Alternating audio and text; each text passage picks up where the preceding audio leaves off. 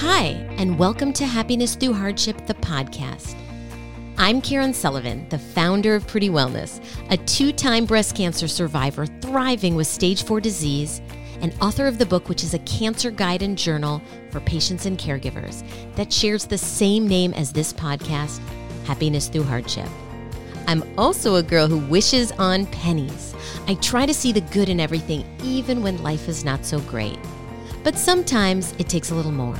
And this podcast will provide you with what worked well for me. Success stories of people that have been through hard times and simple suggestions that brought hope, resources, and connections. I hope you've been able to catch our recent episodes where we've talked integrative nutrition, mental wellness, and a whole slew of strategies to be healthier. Now, if you've liked these episodes, please do me a favor, rate, review, and subscribe or follow. Your efforts truly will help this podcast get noticed and help us inspire more people. And now for this episode, I am so excited to introduce you to Sarah Porritt, the Chief Diversity and Inclusion Officer at Omnicom Media Group, yoga instructor, and host of the podcast Hear Us Roar. She's also an R&B singer known professionally as Bayou. On today's episode, Sarah shares her story about being one of the first and only Asian R&B singers in the early 2000s. So please grab your favorite drink, get cozy, and let's get started.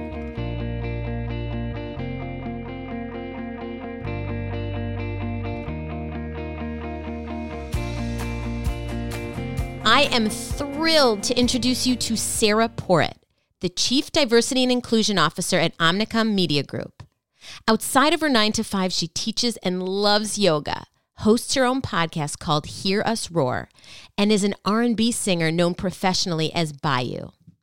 Being one of the first and only Asian R&B singers in the early 2000s was a struggle.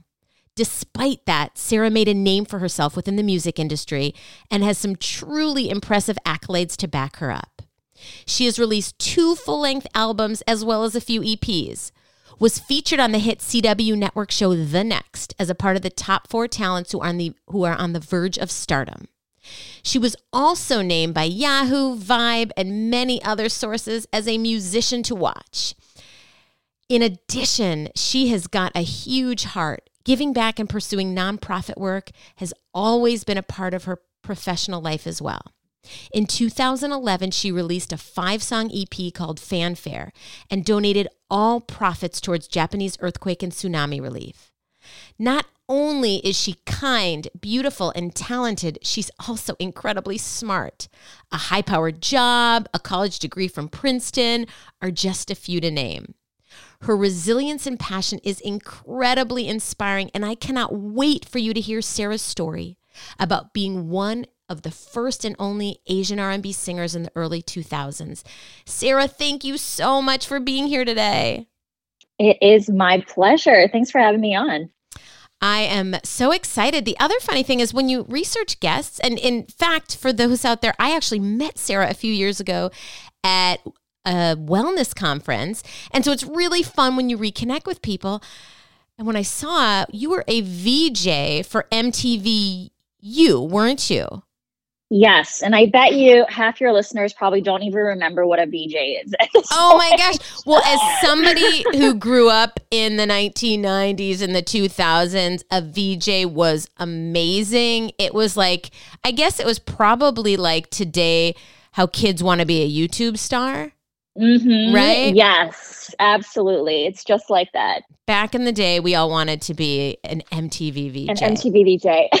So, and I want to specify it was for MTVU, so it was for their channel that was meant for college students. But I mean, that's the key demographic. I felt pretty cool having that unpaid gig, actually. So, well, and again, as a college student, that was it. I remember some of the shows, Road Rules, and like that was when you were in college, like, man, I want to be on that. Mm-hmm. Right? So, MTV back in the day, like still an amazing network, but it's evolved just like everything else out there, and MTVU as well. So I just want to jump in because there's so much I know that you can share about your story, and we don't have years to tell it. So I would love for you to talk to us a little bit about how your music career began and some of the struggles that you went through along the way. Yeah, I mean, how much time do you have? I'll boil it down as best as I can. So my parents are actually both musicians. They actually met in college because of their love of music. And so it's always been a part of my flesh and blood and my history. And honestly, my mom is actually a much better singer than I am. She puts me to shame. But that's kind of where my love of music really, really stemmed from. And so, moving to the US at the age of 8, coming as an immigrant from China, not understanding a single word of English, it was really, really challenging for me to fit in. And honestly, I never really found my footing or understood sort of like my place in US society within my community until much later in life. And was very shy, got bullied quite a lot in school, didn't feel pretty, all those things that come along with low self-esteem when you don't quite understand your place. But music was one of those safe spaces that I escaped to. I remember discovering, Lauryn Hill, Mariah Carey, Boyz II Men, through a good friend of mine who was actually my maid of honor at my wedding. And just falling in love with R&B music. I think that, R&B and Chinese music are very different in the sense of there's just a rawness to it. There's some real deep storylines and emotions that are poured into it that I didn't find in Chinese music. And so I just recall coming home from school and pouring myself into CDs. And so, I had always wanted to be a singer. I never really aspired to be a singer until I would say probably high school. And actually started a little group with a couple of my gal pals. And ultimately, and this is going to sound really, really sketchy, I saw a Craigslist ad for one more female Asian singer to complete an Asian R&B girl group. Wow. And I was like, this is right up my alley. At that point in time, they were looking for someone who was slightly older, 21 and over. I was 16, perhaps. It would have meant that I would have to move from Maryland, uproot myself, leave high school, go to Brooklyn with my very sort of traditional Chinese background and parents. It was definitely an experience. But I think, my parents allowed me to do it because I was so shy. I didn't really have that much life experience outside of my bubble. And so they saw this as an opportunity for learn. And I was a very good student, so they knew I could always catch up if I needed to. So the journey really started there. And I think, let's be real, hardship is very subjective. Yes. My hardships are first world hardships, and I see them as absolute blessings and opportunities as well. But from the very, very beginning, it was challenging. There were 4 of us crammed in a tiny little loft. We were getting ready to get signed to FUBU Records before FUBU folded. But the whole experience, remember Making the Band back in the day, since, you're familiar with those shows? It was like Making the Band. It was that stringent in terms of the training, the diet, the regimen, but with no cameras there. And we did face a lot of racism even back in the day. I won't name any names, but there was a major record label that wanted us to do the vocals for a all-female Black R&B group. Imagine that, right? Yes, and 4 Asian young ladies singing R&B and, but not being the face. Okay, so can I just ask a question on technicality here? So if that were to have happened, you 4 would go in studio and you would record, but then every single event or be the face of the music, they would go out and lip sync? Is that how it works?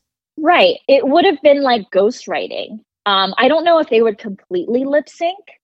And, I don't actually even know the name of the girl group, to be honest with you. But we would essentially Milli Vanilli. Yeah, right, right. And they may still sing it, but it wouldn't be the same group that actually vocalized the album. Wow. Okay. I mean, again, I'm learning so much here. Well, the 2000s was like the wild, wild west. I mean, it was still in the heyday of record labels where they had a lot of power. They can do anything. Wow. So what did you say then? It wasn't up to me, honestly, because we were in a group. We had a producer, we had a manager. And so we did refuse that opportunity, even though it would have been pretty lucrative. And ultimately, like I mentioned, we did end up starting the process of inking a deal with Boo Records. But, some of the hardships that came along with that whole experience was, the producer wasn't the kindest. I would say that I maybe felt a little less of the heat than the other women. But, one girl was teased quite a lot about her weight. She was 5'5" and 110 pounds. And ultimately became bulimic. Taught the other girls, including myself, how to be bulimic, even though I was 95 pounds. I mean, I was tiny, so I didn't need that information, but it definitely sort of warped my perception of body image. And it did funnel me into eating disorders later on. But it was kind of scary. Like the sound of the voice of the manager would startle us. Like we were abused women in some ways, whether it's sit up straight, look tough, eat this, don't eat that. You have to work out 3 hours a day. I better see you doing it. It doesn't sound that harsh now, but it was that. It's almost like, I don't know if you've seen some of the documentaries on the K-pop bands. It was kind of like that. But I think we were a little wilder than those ladies, we were used to that American cultural freedom. And so to us, it was very jarring. Wow. I mean, I want to say this is new to me because I haven't followed so closely, yet I understand from some of the documentaries, right, there's harsh treatment. So coming in as this, as you said, you were one of, if not the first Asian R&B group. Were there prejudices that were held against you and that made the struggle even more intense? Yeah, so within the context of that group, I didn't see a lot of it because our manager handled a lot of the conversations with labels. Although, with that one example of the vocalizing albums, but I really started to see it a lot more when so FUBU folded. One woman left. Of course, one of them was dating the manager. I mean, how stereotypical is that? Yeah. The other one who, her father got really ill, and so she had to actually go home to Asia. So it was me and one other young lady, and the manager basically said to the other young lady, "Get out of my house. I don't need you anymore at this point. But Sarah, I want to work with you one-on-one. I want to develop your career." And at that point, I was like, no, you're not a nice man. I don't want to work with you. And so I ended up taking a little bit more time off, applied for college, got into college, and ended up taking some additional time off before going to school to pursue a solo career. And it was actually, one of the young ladies in the band with me who introduced me to a gentleman that she met, who she met at a karaoke bar, Sing Sing, in New York City. And so I ended up linking up with him and started on a 4-year journey where we explored pursuing a solo career for me. And that's, I think, when I really got to see face to face, because I had to go into those negotiation conversations, some of the racism that still exists, I'm sure, to this day, even though I haven't had those conversations in a long time, just because there aren't faces like mine, right? So, investing in an artist is an investment. It's a risk assessment. It was easy for me to get in the door because I was different. It was definitely an asset to be different, to be one of the first.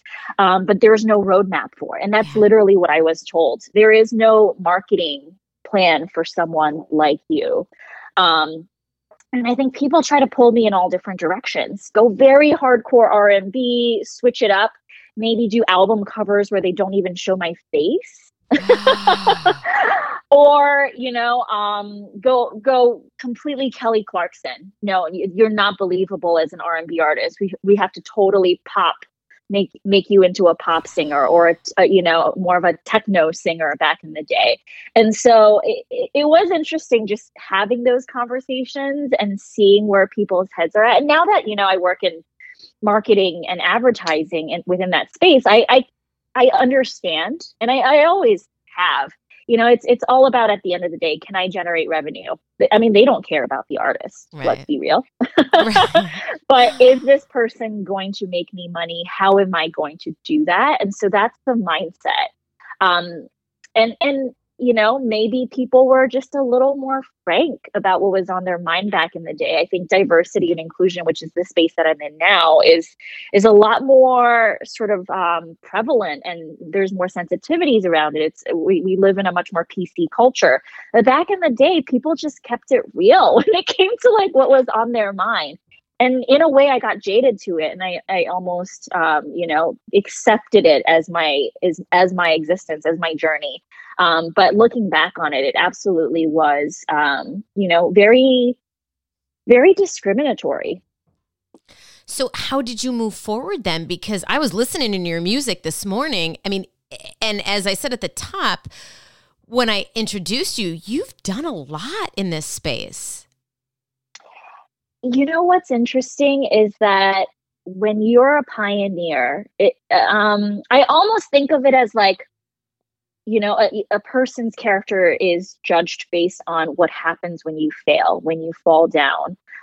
You can either come out and step up and be stronger, or you can say, I'm just going to wallow in this sorrow. And for me, it was interesting because all those years being a nerd, I didn't feel empowered. But in this space, I felt incredibly empowered because I knew that every step that I took was a step that wasn't taken before me. And so even if I'm a stepping stone for someone else, even if I'm the first time that an executive or someone who is in a position of power is considering someone like me for a record deal, a marketing plan to take on as an artist, to me, in my mind, that was progress. And so I think that there is every artist, every person who wants to be a star has a level of ego to them. But I think I lost my ego in some of that, which is also why, in my podcast, as you mentioned, Hear Us Roar, I'm more focused on featuring stories of women who are not like me in a lot of ways, who have gone down their own path and are fearless in their own ways, because I think that all of us collectively add to the narrative and create and expand the spectrum of possibilities for each other. Because, music especially is still is a spot where you don't see a lot of Asian faces outside of K-pop, which is literally Korean pop, which makes sense. But if you're looking at, let's talk about straight up R&B or even pop, there's very, very few Asian artists in mainstream perception, that is a household name. I mean, that is so true. You follow closer than I do. But so what are you saying to whether it's kids or young adults today that want to break into, whether it is this industry or, hey, probably from your corporate perspective, being a minority, being a pioneer? Do you have advice to people to inspire them to do what you did or to follow their heart? Yeah, I mean, it's weird because there's so many sort of like Buddhist and yogic ideologies I've started adopting over the years as I've studied, yoga, but I would say non-attachment. I think that non-attachment used to feel very unemotional to me. I think that, having passion for something, feeling an attachment to something felt like it was much more meaty, like it had purpose. But what I realized was that I can still be passionate about something, acknowledge my gifts and my worth and what I can bring to this space and just go for it, but not be attached to the result, the end result, so much so that I lose steam or, I lose myself in it. So that's my advice is whatever you're passionate about, go for it, but just acknowledge that there are forces beyond you. Yeah. The universe is here to support you. I truly believe that. And that's, some of the sort of like naive fearlessness I've been able to funnel my energy from. But, doing the things that you're passionate about, make that enough. Make yourself acknowledge that you are enough, that if you're doing the things that you're passionate about and that makes you happy, that is enough. Don't be attached to whatever is the outcome that you're seeking, because the outcome truly is, in my opinion, feeling good on the inside and being able to truly cherish those gifts that you have. Well, I mean, my jaws drop because that to me is such great advice for anything you're trying to do in life. And I think, like you said, there's a lot of yogi, probably the yoga teacher in you about being present, right? If you have a passion, enjoying it, feeling it, being there, as opposed to solely focusing on the end result, because the end result often might change where you're going even along the way. Absolutely. Yeah, that's exactly it. And it's just like, again, this naive fearlessness that's propelled me forward. Like you mentioned, I did the music thing for 15 years. It took a lot of money, a lot of energy. I didn't study abroad. I didn't buy fancy purses. I didn't go out to eat. There are a lot of sacrifices that I've had to make. I didn't hang out with my friends as much. I didn't really have free time. Every ounce of energy was focused on staying alive by, doing a good job in my 9 to 5, which I held I've always, after the time that I spent truly dedicating to music, 24 hours a day, I did go to college. I did start a full-time job literally immediately, like the week after I graduated.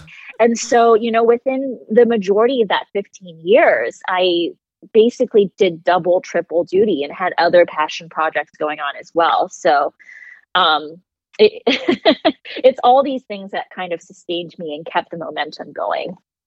So in terms of your music or Bayou, now, do you still connect with it? Do you still, not that necessarily promote it, but it is still a part of your life, or is it a part of your past that you keep in your heart? Oh, I sing all the time when I'm by myself. No one needs to know, but, I still love music. Am I pursuing it professionally? Not right now. I will say I did come very close to an opportunity right before COVID. And COVID is just an interesting beast, right? But that's life. I performed at Advertising Week with Wyclef. This was about 2 years ago. What? You did what? You performed at Advertising Week with Wyclef? Yeah. We were in the process of starting a group. It was called Oceans 5. And we, had our band members together. They're all people in the media and advertising industry. And then COVID. COVID happened. And that changed a lot of things for a lot of people. And again, first world problems, right? Oh, I couldn't be in a band with Wyclef. Other people are, suffering some real life traumas and tragedies. And so, no gripes there. But if I had the opportunity, if that's what you're asking me, I would absolutely go for it. But am I actively pursuing it? I'm a realist, At the end of the day, again, I think I've stripped a lot of the ego from the journey. And so my hope is really to inspire other people to believe that they can break through any sort of cultural constraints. And that even if, they're potentially one of the first few to do something in a certain sector, then go for it, to truly believe in the impossible and be able to kind of reach in the direction where they're most passionate, even if it's not very conventional. Well, you said something at the beginning that really fills my heart. You're saying a lot of things in this conversation that are filling my heart, but how you felt, I don't want to put words in your mouth, but you felt alone, insecure as a child, and music is what really connected to you and brought you, a positive light. Am I saying that correctly? Yeah, and sure, absolutely. That to me, in this society now, in this world right now, where there's so much going on, there's so many different expectations, and I think being a kid, especially this past year, had to be hard in some direction. And to have something that you love, no matter what that is, and whether listen, my kid loves baseball, loves baseball. And yeah, he wants to be an MLB player. Maybe he will, maybe he won't. But I hear you when you say that, because this just is another reminder that I want to try and find things that he loves.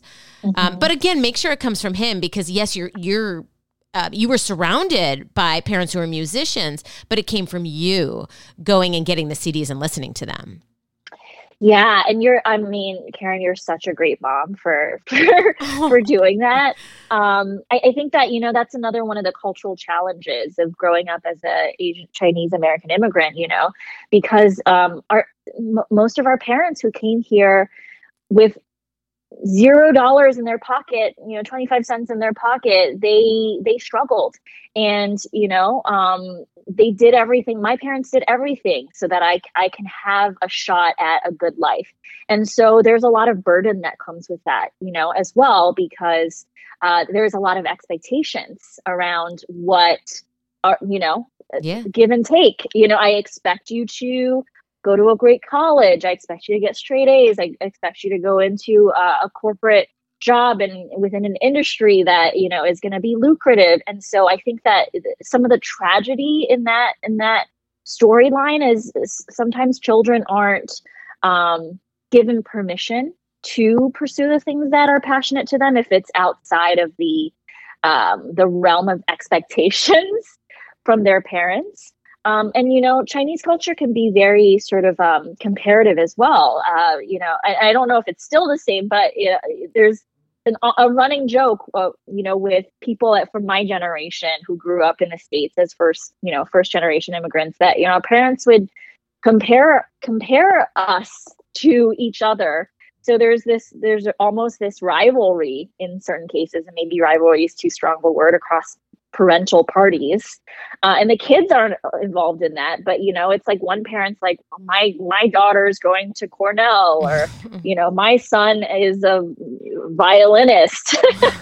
And so there is that sort of like desire to live up to the expectations of our parents, knowing how hard they've struggled to give us the opportunities that we have. So I very much appreciate kind of your openness to allowing your son to share with you his vision of what makes him happy, as opposed to placing expectations on that. Well, thank you. I mean, as any parent knows, it's like, listen, I heard for years that parenting is the hardest job. And trust me, I had some hard jobs myself, working in the career I had before being an entrepreneur was in the sports and entertainment industry and media. So 24/7 traveling, deadlines that were intense. I think many of us can appreciate that. And I thought that was hard. I loved it in a lot of ways, but I thought that was hard. But, I remember someone saying to me, Barb Waters, it's like little people, little problems. They get older and, it becomes beautiful. They become their own people, which is neat to see him do that. But I really have been, he's my only child. He's my focus. And so I'm trying to do the best that I can, but I thank you for the kind words, because I'm sure you are. He is my little miracle baby. So tell us something before we jump into my favorite ending. Tell us something that makes you happy right now, or what are you working on that feeds your passions? Oh, I feel like those are potentially two separate questions. So you can pick I one.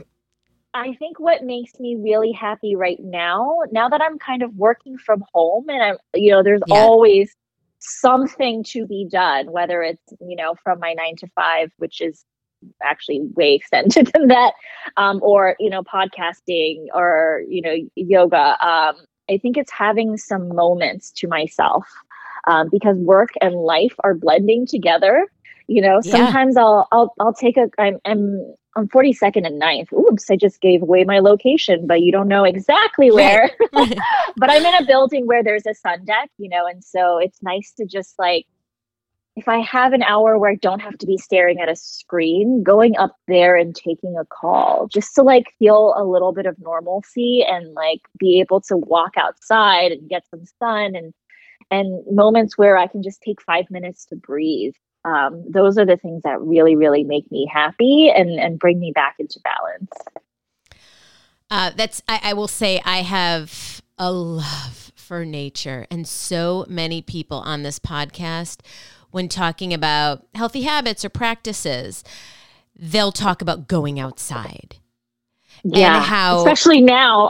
Yes, especially now. And it almost doesn't even matter what time of day. If it's at night, walk outside and look at the sky. I don't know if you would have ever seen, as I say that, I'm thinking of An American Tail, that little cartoon with Fievel Mousekewitz, where he sang that song Somewhere Out There. And he was looking up at the sky with all the stars in it. And he's like, looking for his family. And I think that sometimes I look up to I have a lot of friends that live in different locations, and how, we're all looking at the same world together, even if we're so far apart. I'm going to tear up on silly Fievel Mousekewitz, but it's really a beautiful thing. And when I was a kid, I didn't realize how healing it could be whenever you're going through a hard time. It really does. Getting outside, the fresh air, even if it's a little muggy, that air can really bring a little bit of peace, especially when you're by yourself, to take in the birds, to take in the sights, to take in the smells. So I hear you on that. Well, I am so grateful that you and I reconnected and we had an opportunity to have you on this podcast and to chat again. And I am hoping you will play with me what's called the Grateful Game. I play this with my son at night before we go to bed. It's become really our mindful practice and a way to tap into a little bit of positivity, thinking about what we did that day, why we're grateful for it. So would you be willing to play? Let's do it. I love it. So, all right, I will kick it off and I will start. I will give us about a minute each. And so for all the listeners out there, I would love for you to play along. Take a moment and think about what you're grateful for and why today, whether it's something you're going to do later today or something you did in the last 24 hours. Because listen, let me tell you, as a stage 4 cancer thriver, not every day is easy. I get that. And yes, of course, I'm grateful for the big things in life, but sometimes it's the little things that get us through and give us a big smile. So today I'm going to tell you something I'm going to do later today. In this conversation, Sarah, you made me think, when we're talking about parenting, some of the advice that I received from other parents, and I'm totally going to tear up. There was a former colleague of mine named Scott, and Scott Dalkey gave the greatest parenting advice. He was a few years older than me, although it didn't seem that. He seemed like a big brother.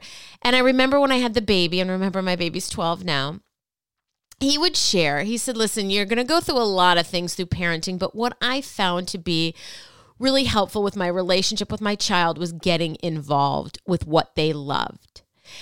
And so when we talk about the baseball, I've had that in the back of my mind. During COVID, all my son wanted to do, he was by himself, he's an only child, was go to the backyard and play baseball. And he'd want someone, but he couldn't. And so I would go back. And mind you, I'm not an athlete.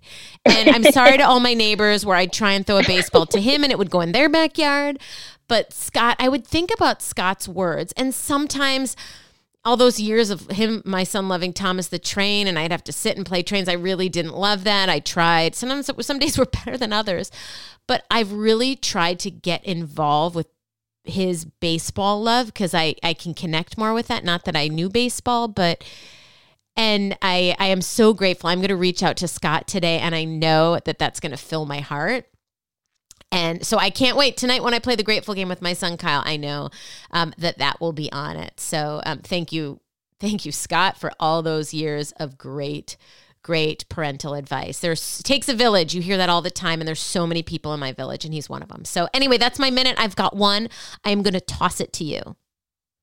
Well, first of all, shout out to Scott. And I'm a very emotional person as well, Karen. So you've got me teared up. So hopefully I won't, go into my and I'm okay with my it. Tearful conversation. But I'm, you reminded me earlier on in our conversation before we even jumped on that sometimes it's the little things, and I was really trying to think of something little that is really meaningful to me. So I grew up playing Chinese checkers with my parents. I remember the little Chinese checkers set that I had one too. As a kid.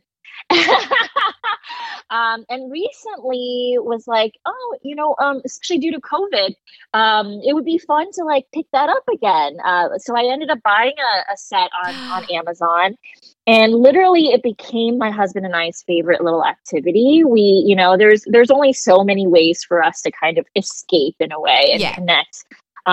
In our home, or like, sitting in a park without other people. So we'd always bring our little Chinese checkers chess set, or Chinese checker set. Yep. And, it became this like little activity and this little rivalry, in a very fun and lighthearted way. And so this morning, I'm actually going to be away for a week to see my parents. First time in 2 years, by the way. Oh my gosh, so that's amazing. Firstly, grateful for that. Yeah. But because I'm going to be away for a week, he was like, well, let's just have some coffee this morning and play Chinese checkers and not have the news on. So we ended up playing a game. I beat him. Don't tell him that. or don't let him know I told you that. I won't. But it's one of those like fun little things that we'll now have forever. And hopefully, one day if I'm as lucky as you, Karen, to have children, hopefully it's something that I can introduce to them as well. But it was just a nice moment that we were able to share this morning over coffee. Now you have me emotional. I know. Well, that was really nice. It's funny. So now I'm going to cry again. I totally do this. All the listeners know that I'm a total empath, and I'm okay with it. It's all right to cry. And usually it's for happy things like in this. But there's so much, crazy, intense, stressful in this world, wherever you're coming from, not just you, me, like the world. And I have found that the little things really bring me joy. I will say, I'm human and I've always wanted, big toys too. But sometimes it's that, like, we got a new carpet on the deck. And as you're sitting here talking about Chinese checkers, I'm thinking about, we played dominoes. It wasn't something that came as a family. I do think my parents did give it to us, but during COVID, it was really fun to get competitive with my son and my husband about it. And it's those little things that you're talking about. It may have been a half an hour, but it brought you such like that warm, fuzzy, loving feeling before you start your day. And I really believe, for all the listeners out there, think about what are those little things that bring you joy in your life. Because listen, I know that my game of dominoes or your game of Chinese checkers is not necessarily going to change a huge diagnosis or other huge hardship going on in life. But it definitely can put a smile to our faces, which can help with healing, or if nothing else, can put us in a better mood and change our energy. And so I love to hear it. It's like a helpful tool in the day. I'm so glad that we're on the same wavelength. I know. And you're totally right. I couldn't agree more. Well, thank you so much, Sarah, for joining us here today. Will you tell us, like, for the podcast, where can people find you? Whether it's social media, whether we want people to download, like, rate, review, subscribe, or follow, whatever it might be on various podcast platforms.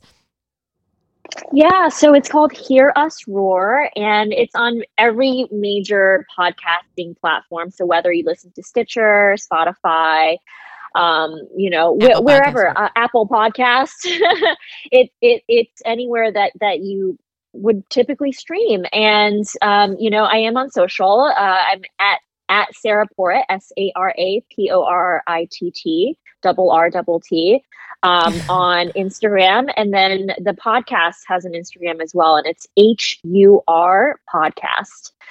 So, find me wherever, find me on LinkedIn, hit me up like Karen did after a couple of years, meet me at a conference. Yeah, I'm just really, really, really grateful, Karen, that you're providing this platform for conversations like this. And you have such an incredible survivor story. So I'm just honored to be, in your presence and being privileged enough to have this conversation with you. So I appreciate that so much. Well, thank you so much. I'm giving you a big hug through this microphone. I can't wait till the day that we can meet up again. Maybe it's in a park in New York City, maybe it's here at the beach in Connecticut, but we're so close. In some ways it feels far away right now.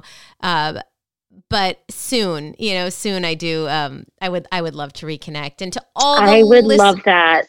All the listeners out there, thank you for joining us today. I hope that this has provided some inspiration. That is what we're here for. Both Sarah and I really, really want people to have hope and to believe in themselves and know, in this case, with Happiness Through Hardship, I really know life can be tough, but hopefully we can help you put one foot in front of the other and find a little joy during whatever journey you're going on in life. So thanks again for being here today, and bye for now, everyone.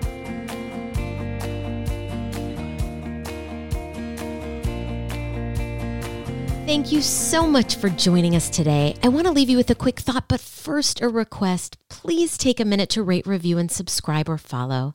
You leaving a review helps us with our podcast ranking. The higher we are ranked, the more people can discover our show. And tell your friends about us. If you love us, they might too. And now, my parting words.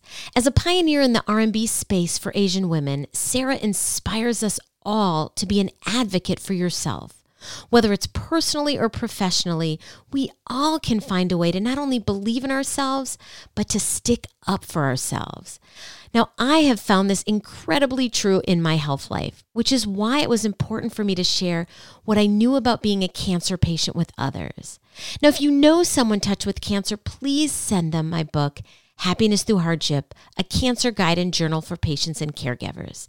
It's for sale online at Target, Barnes & Noble, as well as Amazon. It will put a smile on their face, even though they're likely going through a very hard time in their life. Now, thanks again for joining us today. I am sending you lots of happiness and great health. Bye for now.